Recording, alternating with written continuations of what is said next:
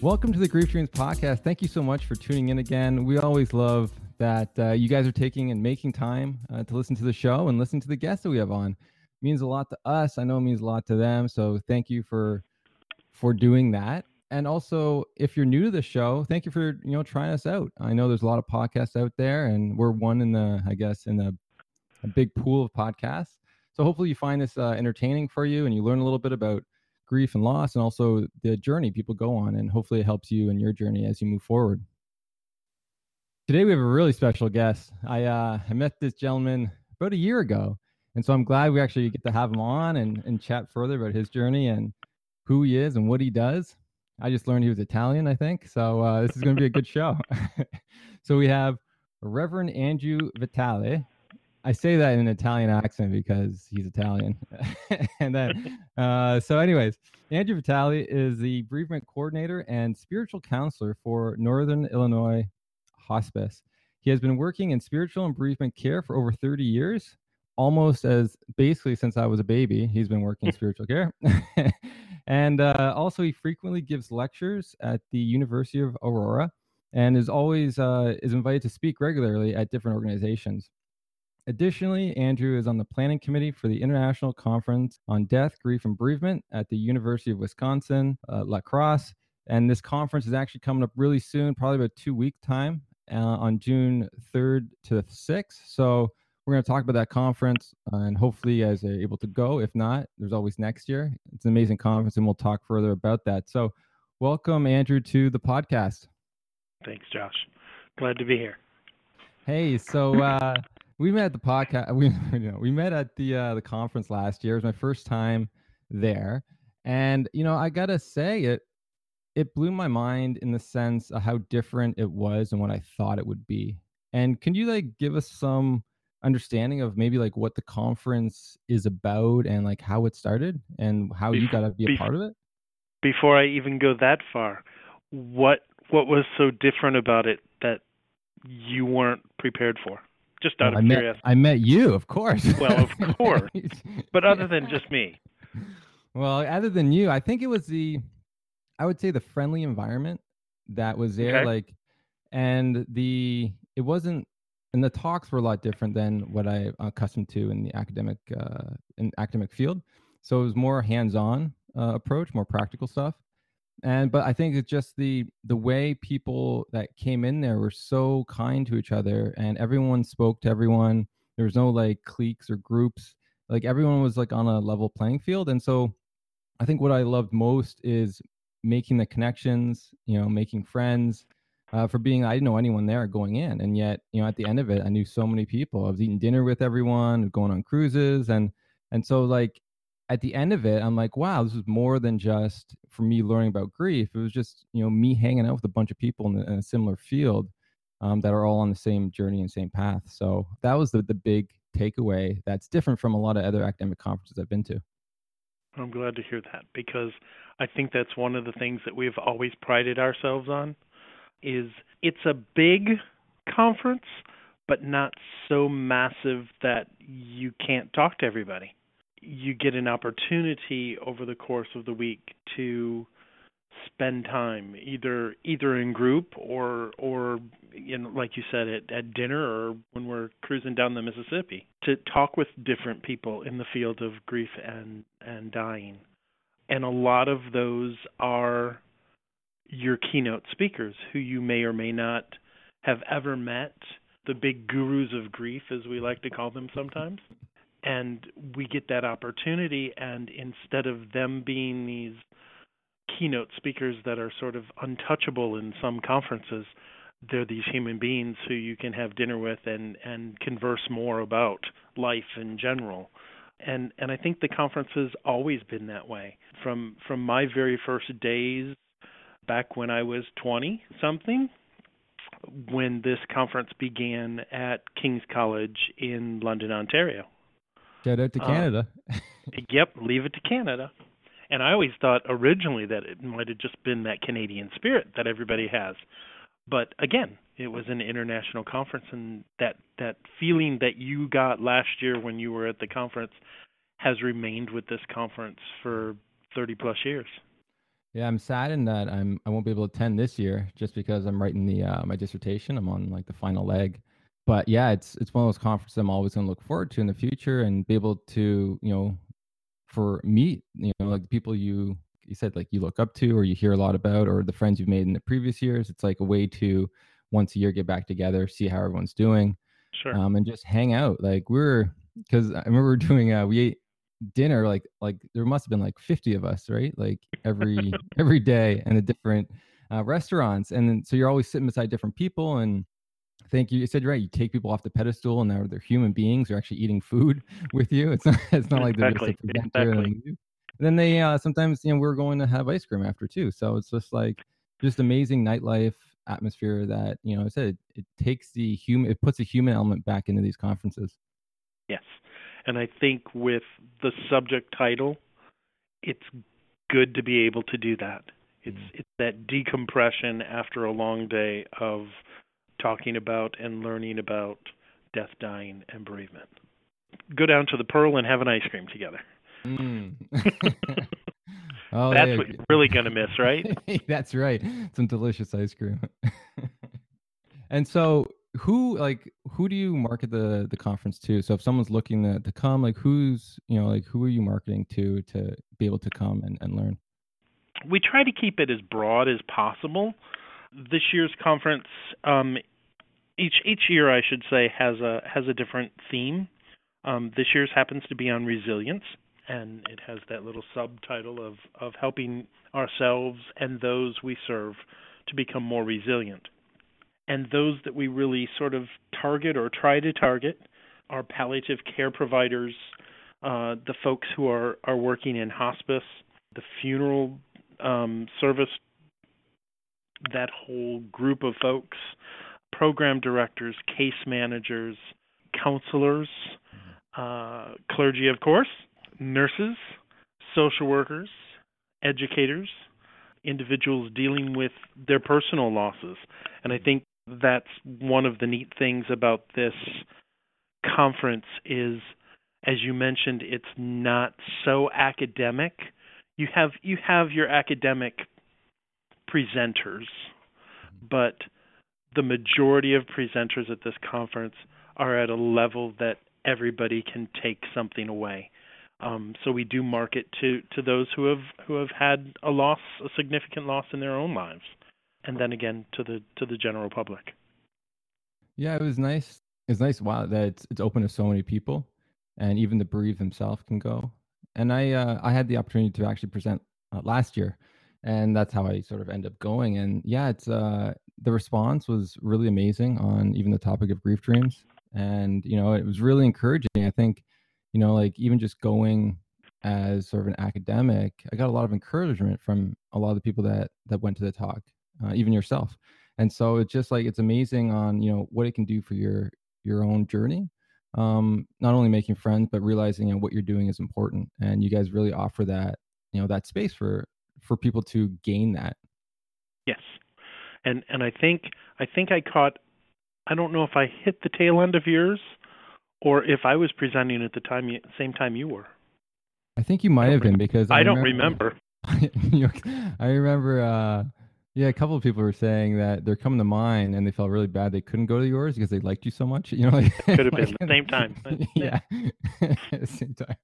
But and you have to make those kind of tough decisions in I know. life. See, that's the hard part. And just because I said like you have those keynotes, but then you have a choice of three in between. And so it gives you that, like which one. I had some of those where it's like, who do I? Because I didn't know anyone really.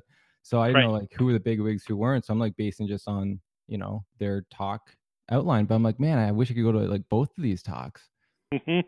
But the one person, and sometimes you get torn between some of those too. Yeah, it's very true. And you're like, I wonder what I missed. That's what you leave with. It's funny. I remember the one person I saw was absolutely amazing. It was, and you have him as a keynote speaker this year. Is Harold Ivan Smith. Love him. Oh man, yeah, like he was just the way he presents was refreshing. Like it was very funny, entertaining. He had a lot of stories, but he had like so much knowledge at the same time. I was like, wow, like this was, like I wish, like as I move forward to sort of be in that space where it's just like that free flowing and that, and that engaging to the audience, because he's, yeah, definitely a mentor to look up to and how to speak. And that is what you heard in his presentation is what you get in real life. I mean, that's just Harold Ivan. He's wonderful. All right, and so it's coming up in 2 weeks, so I'm glad we were able to get you on. Yeah, a couple of weeks, right? Yikes! It is 2 I weeks. know. Are you ready for that or what? Are you all No, set? got a lot to do before then. That's funny. So I'm glad you're able to come on and talk about it. And is there any anything else you'd want to like just touch on when it comes to the conference? Again, I think the main thing is if folks are interested in the topic, it's not a conference that is overly heady. Although at the end of day 2, it's not uncommon to at any conference to feel like your head is filled with as much as it can take, and you just need a little downtime to start to process everything that you've been listening to and sharing in. But I would hope that it's such a, I'm trying to find the right words. I've been going to this conference since I was 20. When it first started, and I think it started maybe a year before I started going. So it's sort of in my blood now. And it's been interesting to see how I first attended as a poor college student who couldn't afford to get there, let alone pay for a registration fee. And at that time, Dr. Jack Morgan, who put this whole conference on and facilitated it and pulled all of his friends and colleagues together to do such an outstanding job for all these years, mentioned to me, because I called him and said, "Hey, Andrew Vitale," I might have been an Andy back then, I'm not sure. I changed my name when I went to grad school. And I said, "Dr. Morgan, I would love to go to this conference. I want to be part of hospice care. I'm working in hospice currently, but I don't have that kind of money." And he basically said, "If you can get to King's College, I will put you to work on staff, and you can still attend conferences and breakout sessions that you want to." And that was the beginning of this whole turnaround some 30 years later, 40 years later, as long as this conference has been going on, and we fight about that every year to see how long it's been. Nobody can really truly remember. There's got to be some archive somewhere. But to go from this college student who's up there working so that I can get to know more about death and dying, to now, for the last almost 10 years, sitting on the steering committee of the same conference. So it's been interesting even for me to do that big round circle on how things happen in our lives. Wow, it's amazing. It's amazing. So like you had that moment where someone offered compassion, to you and understood your circumstances and allowed you to come to sort of take part in something that you really wanted to do. And here you are now, right? So it's amazing how life works out, and you're helping the next generation feel welcome at the conferences. And so I think it's it's definitely amazing, and it's amazing it's been going on so long. And then, do you know why it moved from Canada to the U.S.? It actually moved from Canada at King's shortly after Jack died. And it was Gary Cox at the University of Wisconsin-La Crosse who made a promise to Jack and said that it would continue. So he carried the legacy and the torch to the University of Wisconsin in La Crosse, and that is where it's been since then. Wow, it's amazing. No, that's really cool. And his name was Jack, right? You're saying? Jack Morgan. Yep. Yeah, Jack Morgan. I wonder if anyone's ever had a grief dream about him before the conference. Like every year. That I don't know. That'd be an interesting question. It's a good question, though. A lot of people worked with Jack. Mm-hmm. Like, it's a Gary, right? Gary'd probably be the first one I'd ask. Ask him. I should. I should get him on the podcast. Yeah. Get him on. He would be a good one. Cool. Yeah, I'll have to invite him. All right. So we talked about the conference. Amazing. So people check it out. If you can't go this year, it's every year. So hopefully, maybe next year you can set that intention and save up to go on that trip. Now, looking at your own journey, so as a poor college student looking to be a reverend, how did that come about before for you to go down that path? That's a good question. It was actually while I was on break from being in the seminary that I was doing my clinical pastoral education at Emory University in Atlanta. I was in the hospital and at Eggleston Children's Hospital, which now has a new name, I believe, but it's still the Children's Hospital. I was oncology, and in doing all of that is where I saw a big poster for the International Death, Dying, and Bereavement Conference, and I went, wow, I want to go to that. And that started the whole story. Wow. So you're already in the seminary school, and then you decide to then, with that, change your focus to sort of death and bereavement. And I don't know what it was. Somewhere along the way, part of my pastoral plan, even in school, was I did 30 hours of hospice training because I was intrigued with hospice care. And that's got me bit by that hospice bug. And I have been in and around hospice work ever since, with the exception of a couple of years that I took off when I was in downtown Atlanta and was an executive chef. There's something new that you didn't know, did you? No, I didn't. Wow. So you can cook too, eh? I can cook too. Why are we going out to these restaurants when you could just make us all 50 of us, a dinner yourself? Because it's nice to be treated. That's funny. Wow. So it's amazing that, one poster really, it shifted your career into exactly. something new. Wow.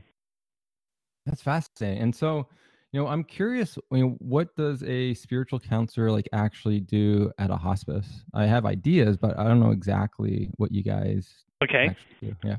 And I have that fun hyphenated name here, for the simple reason that when I was brought on board, they had a part-time chaplain here at hospice, and they had just hired another part-time.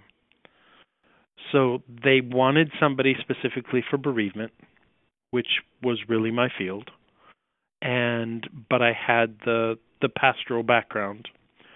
So they said, long story short, they actually called me the morning of my first interview and said, we posted the job in error. And I went, excuse me?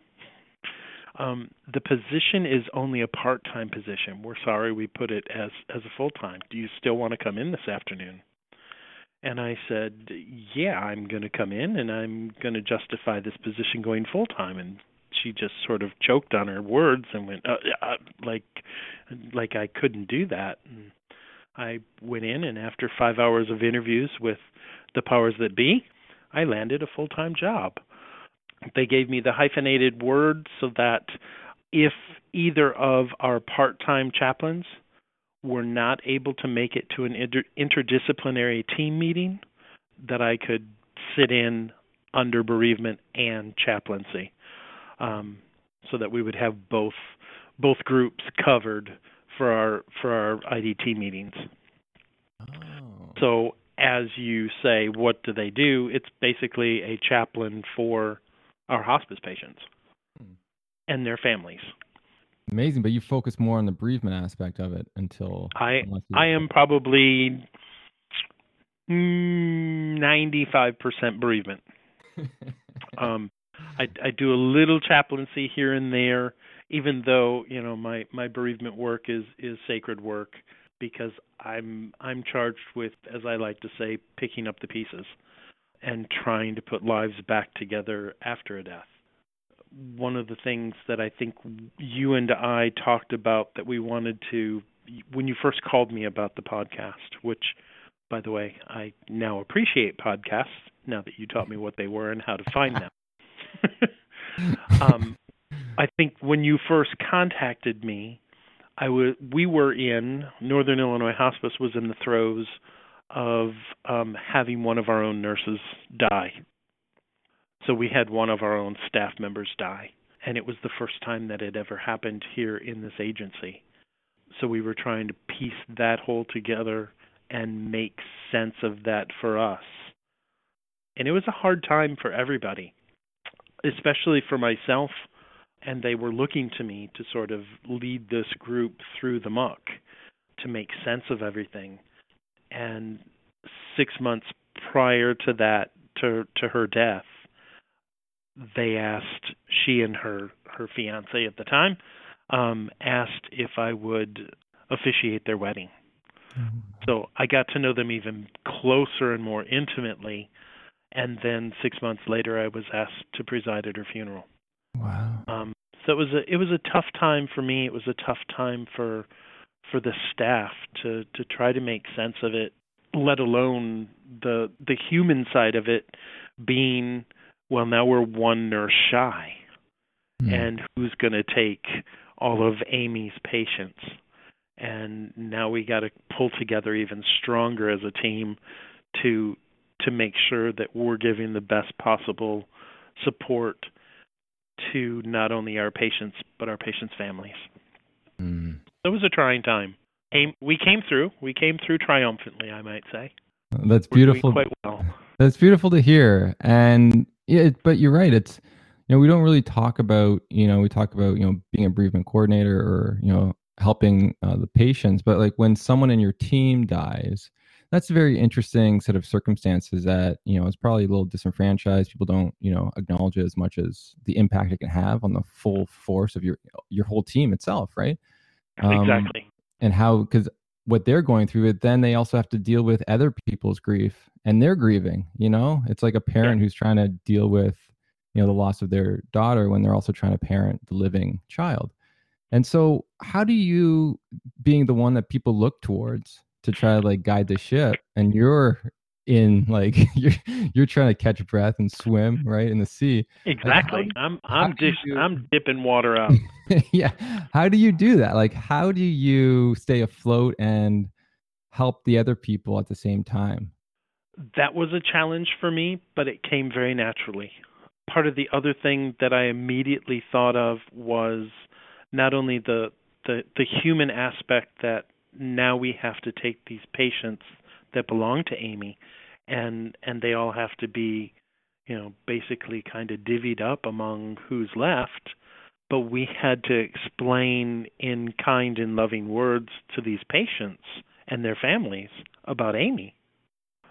So it's this big maze of how do you take care of yourself while you have to take care of the team, while you have to take care of the folks who have been entrusted to you, the patients and their families, and try to make sense of it all. And as you might recall from last year at the International Conference, and again this year, crazy Andrew Vitale does the unnotable. So we had mindfulness with Andrew. And again, we're doing mindfulness this year at the conference as a way to sort of take the craziness of the given day of the conference and to just be kind to yourself without any judgments, without anything outside imposing itself on us. And I started teaching at our weekly IDT meetings here means, especially some mindfulness techniques for the staff that when they felt like they were going from patient to patient to patient to patient with no time to really sit and engage with the patient, but just felt like how some hospitals sometimes feel. You just go from one patient to the next patient, and there's no time to connect with the human part of who we are. Mindfulness allowed them to take a whole 30 seconds of their lives, as short as that, to wiggle their toes and just feel the earth below them, and to center themselves a little bit before they moved on to the next patient. And it's been helpful here so far. I think I have some folks who have bought into it and say, I like this and I do this quite often. And I have others who aren't too sure about it, but they're still doing it. So there must be something to it. Right. And so you're saying that's how you're able to stay grounded throughout the storm. That's how I stayed grounded. It's letting those feelings and emotions of death and dying and all the other ones that come their way. It's in grief work that when you get attacked, if you will, by all of those feelings and emotions, is when I usually hear from folks, I thought I was going crazy. And that craziness is actually all of those feelings and emotions that we can't put our finger on because it's all one big wave of water that's hitting us. So it's by writing them down and taking some time to journal, which I also suggested to them, to start writing some of those feelings and emotions. And once you get them written down, it's almost like can I say this on the air? Like throwing that pain up. After you throw up, you feel better. But it's getting it down on a sheet of paper so that you can actually see it and you begin to have this relationship with these feelings and emotions so that you are now in control of your feelings instead of your feelings and emotions controlling you. Well said. I like that. And Thank you. You should be a speaker. I guess I probably could.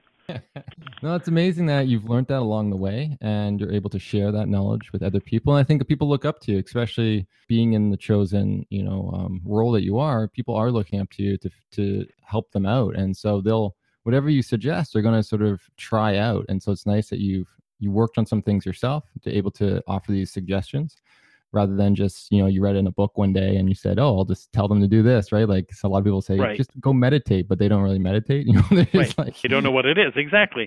Right. And I think that's always been one of my little mantras is I will lead you nowhere where I will not go first. Mm-hmm. And I think that's, even though I've been in hospice work and bereavement work and chaplaincy for as long as I have, I would probably say that reality truly hit me some 6 years ago when my dad died. And I think, I've had lots of death in my life before that, but it's different when you have a parent or a sibling. And it sort of made everything that I have been doing for years really come alive for me. And to know that some of the feelings that people have in a deeper way than a grandma or a grandpa or an aunt or an uncle, and that's not belittling those relationships, but there's something very special about siblings and parents and that connection, that bond that we have. So I think that was sort of a turning point for me as well. Wow, that's really interesting, because I thought, like, I always would have thought that, usually most people that come on when they go to the bereavement field, it's like they had a loss prior and they're making meaning and stuff. But yours came sort of after that real deep bond with your father that, when he died, it hit you like you've never felt before. And you had a new understanding of grief. I think that's really interesting. And so how was that? Could you just talk us through that experience and how it related to you moving forward in the field and in your own life? That's a good question. I don't know if I've really pondered it deeply enough.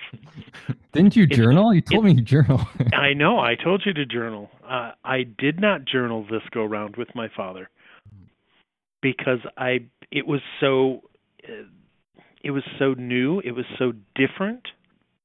And I think on top of that, 66 days prior to that, how do we remember numbers? Go talk to the bereaved. They remember everything. 66 days prior to that, my grandmother died, which was my dad's mom. You know what? I just told you that wrong. 66 days after my dad died, Grandma died.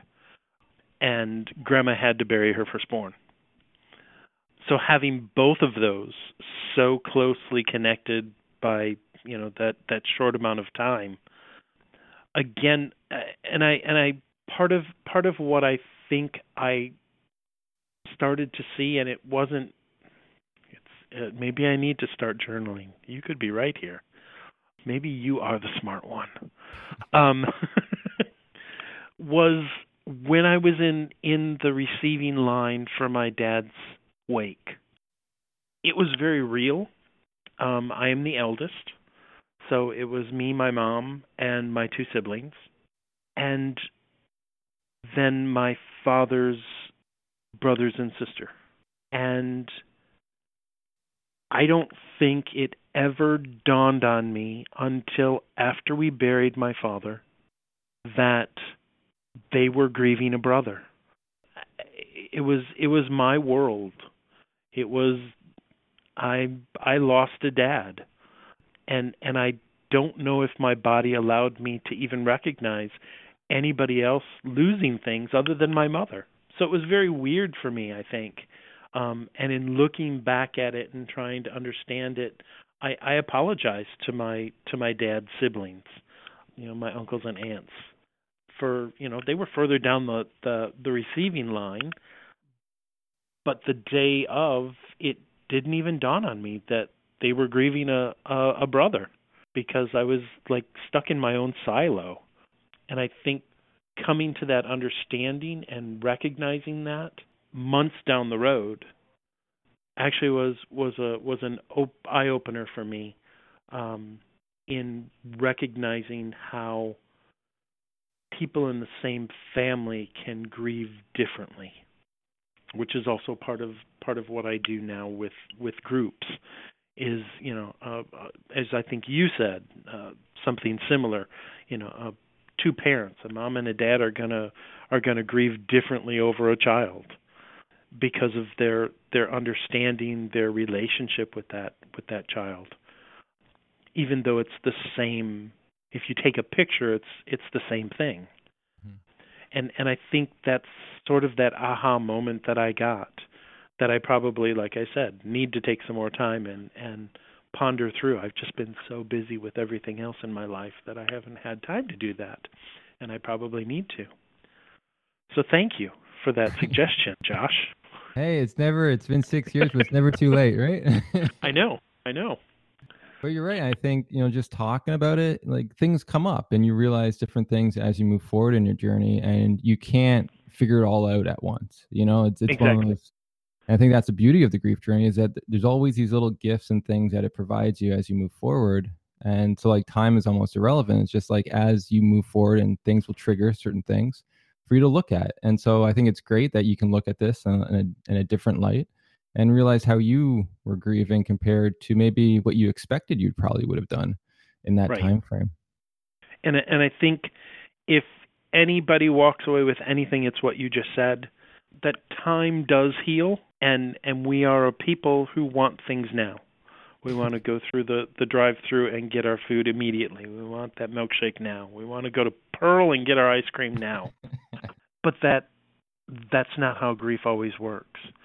That sometimes it takes those trigger events or moments down the road that wake you up to another morsel, another aspect of, as I oftentimes tell my support groups, you have a diamond in the middle of us, and we're all looking at the same diamond, but we all have a different facet of that diamond. And as we move around the table, you have another facet and a different view of what our grief looks like. And that's probably my hardest thing with the majority of folks who are going through grief, is they want it done. They want it over. They don't want to take the time to sit with it. And that's the frustrating part sometimes. But what's neat is when they finally recognize that it does take time, and they give you a call, or they write you a letter, or they send you an email a year later or 2 years later and say, hey, I remember when you said X, Y, and Z. Well, it was a trigger event because I heard my dad's favorite song on the radio, and for whatever reason I was listening to it just perfectly, and it brought back memories, and I feel more whole.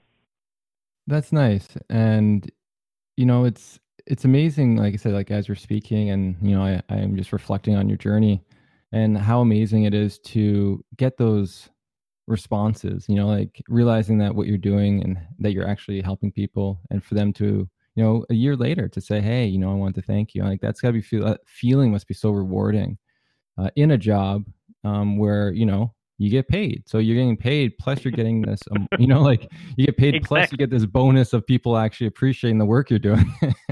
Exactly.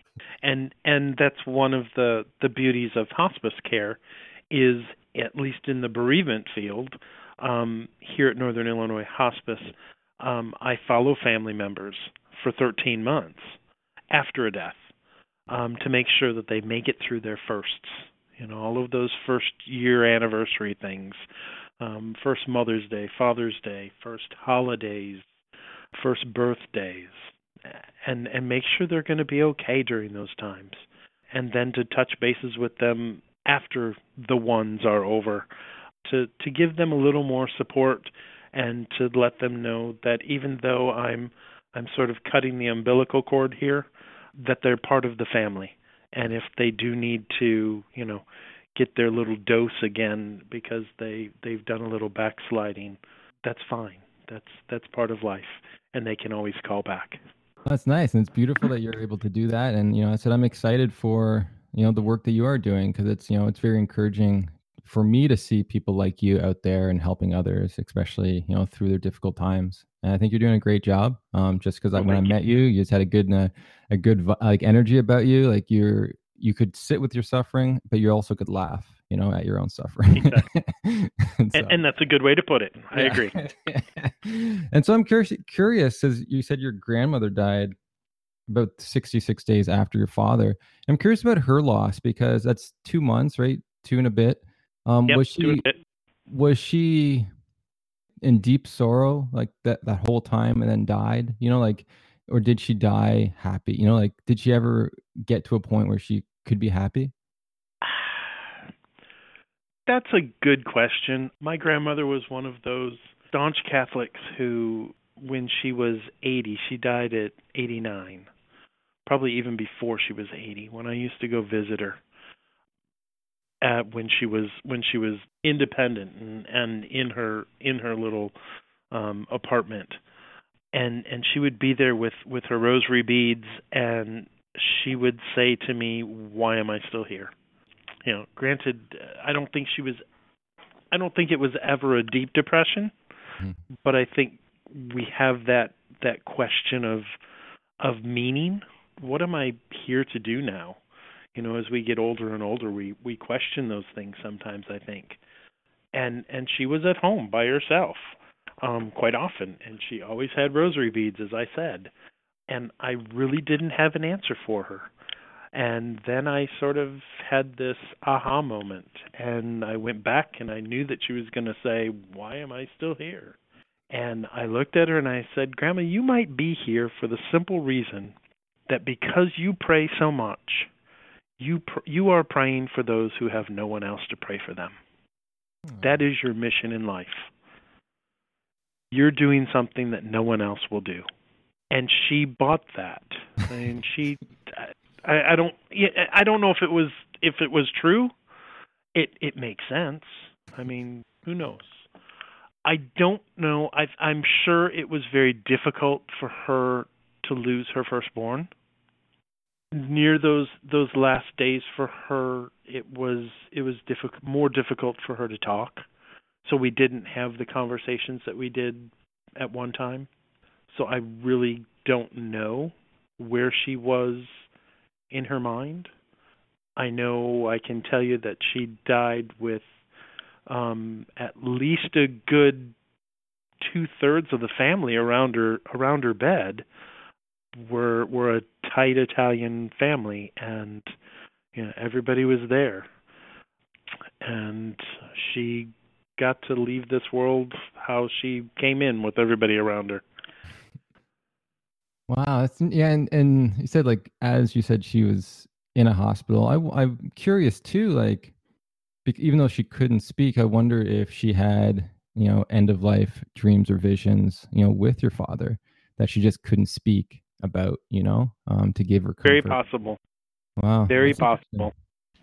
So interesting. Wow. Thank you for like opening up and sharing about, your own grief.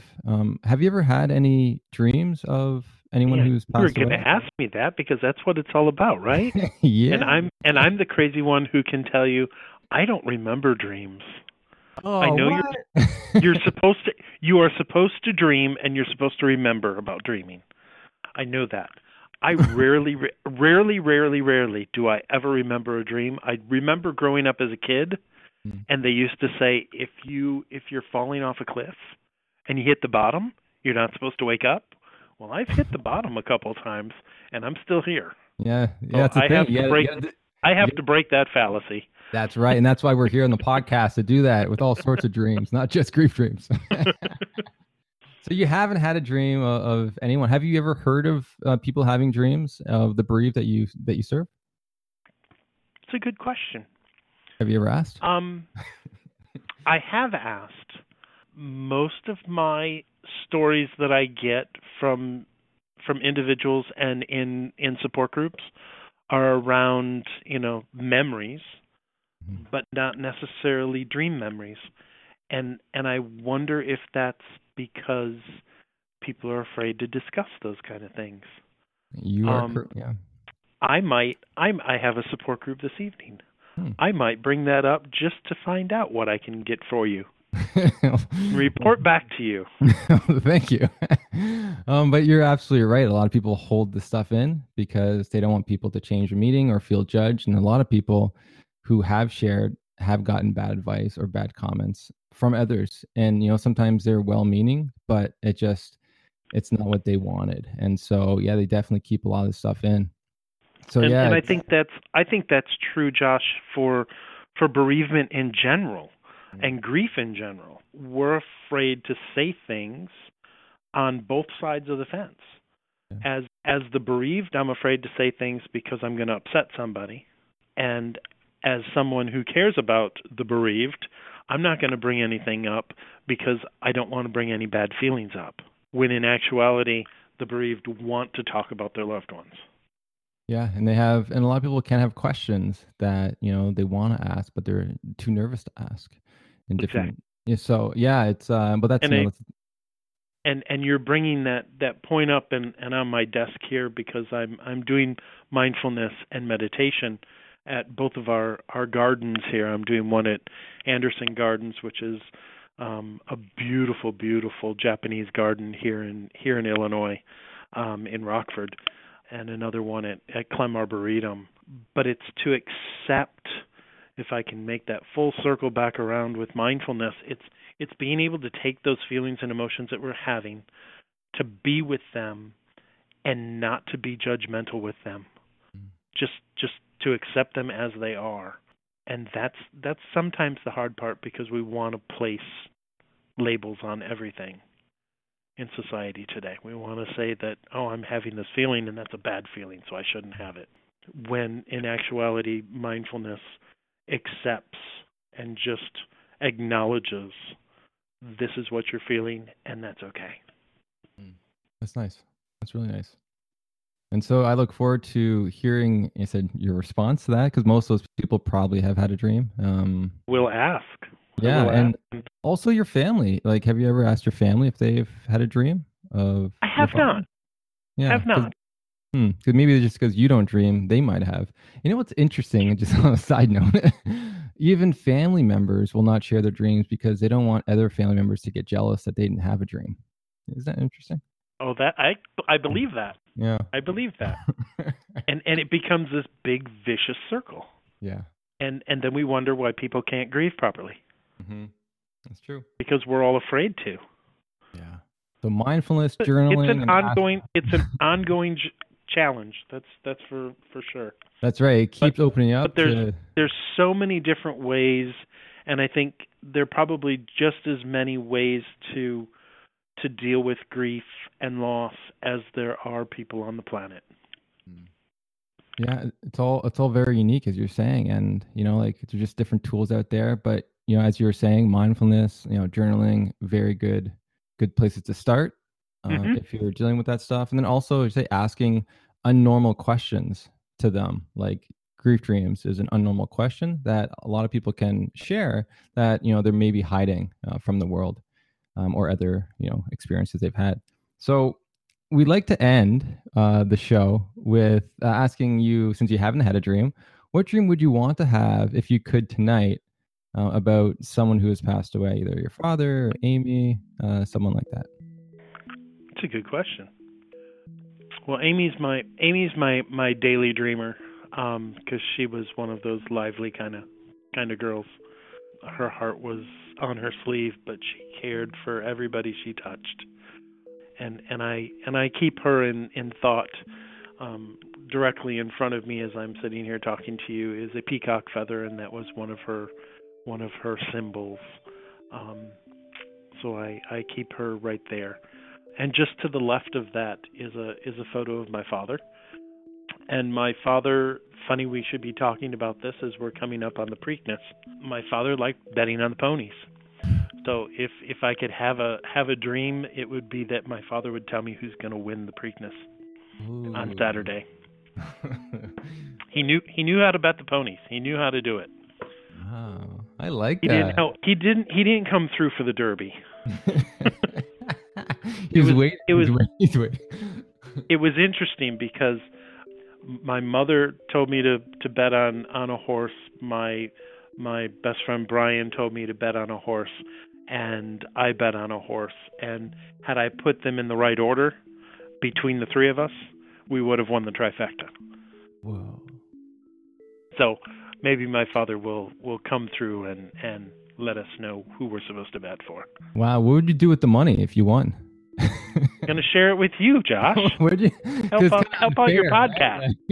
Help out your podcast. All right, you heard that, folks. Now that I know what it is. If you see Andrew on the news and he won the thing, Grief Dreams is getting a cut of that. That's right. That's funny. That's beautiful. And did he have, would you want him talking to you through a phone, or what place would you want that news to be given to you? It's a good question. I think just I don't have too much more time here. He's only got a day and a half to let me know something. Well, it's going to be tonight, right? It might be tonight. It would have been nice while I was doing mindfulness and meditation out in the Japanese gardens this week, but I missed that, or I was too busy, leading people and facilitating the group to actually sit down and listen. So hopefully it'll come tonight or tomorrow. And so what's the scenario? Would you want to be at the Derby or with the horses? Would you want to be in your house? Where would you want this dream to take place? What would be really cool is if it were to happen at Pimlico in Maryland, which is where the horses race. That's another tie-in story. I did 2 years of seminary at St. Mary's in Baltimore, Maryland, and my second year, as I was finishing the second year, my dad came out because I was finishing school the week of the Derby, or not of the Derby, but of the Preakness. So we went to the track together. So, that would be an appropriate place for it to all to happen. That's nice. And it's a nice little bonding moment. Betting isn't always bad, right? No, it is. Bonding can happen through betting. A lot of neat things can happen.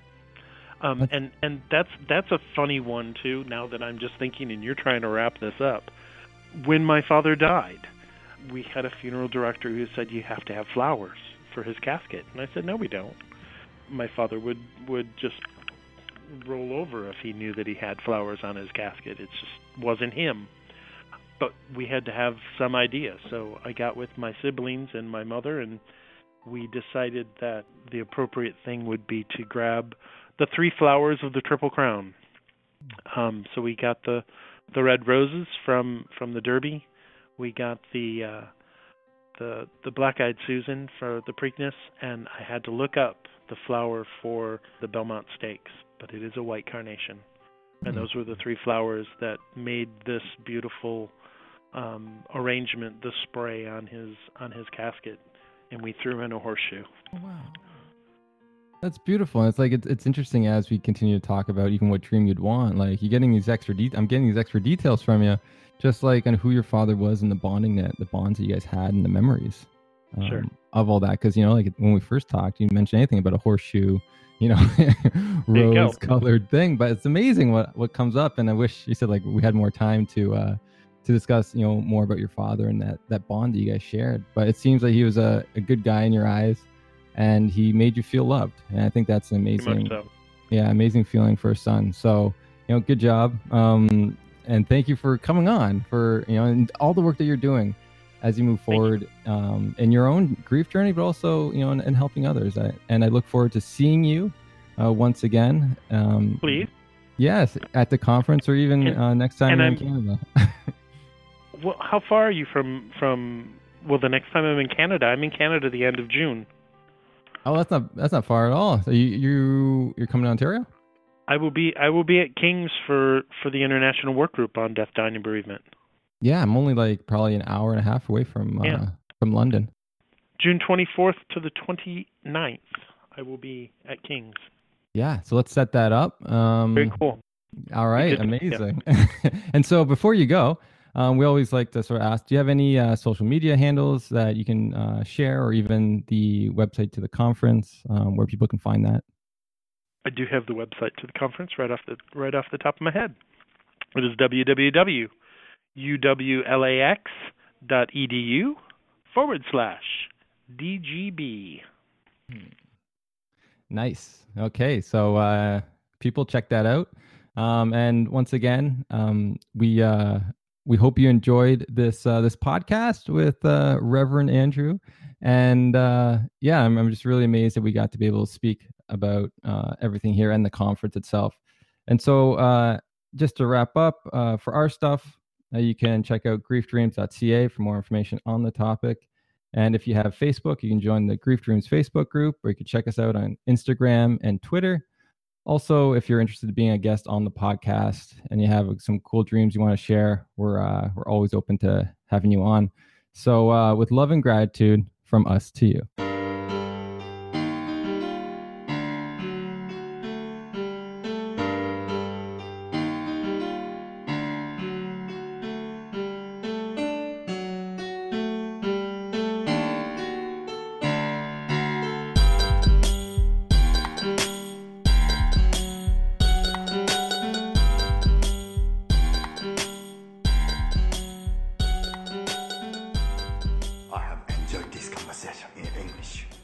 I have questions. I have introduced myself. You have introduced yourself. This is a very good conversation.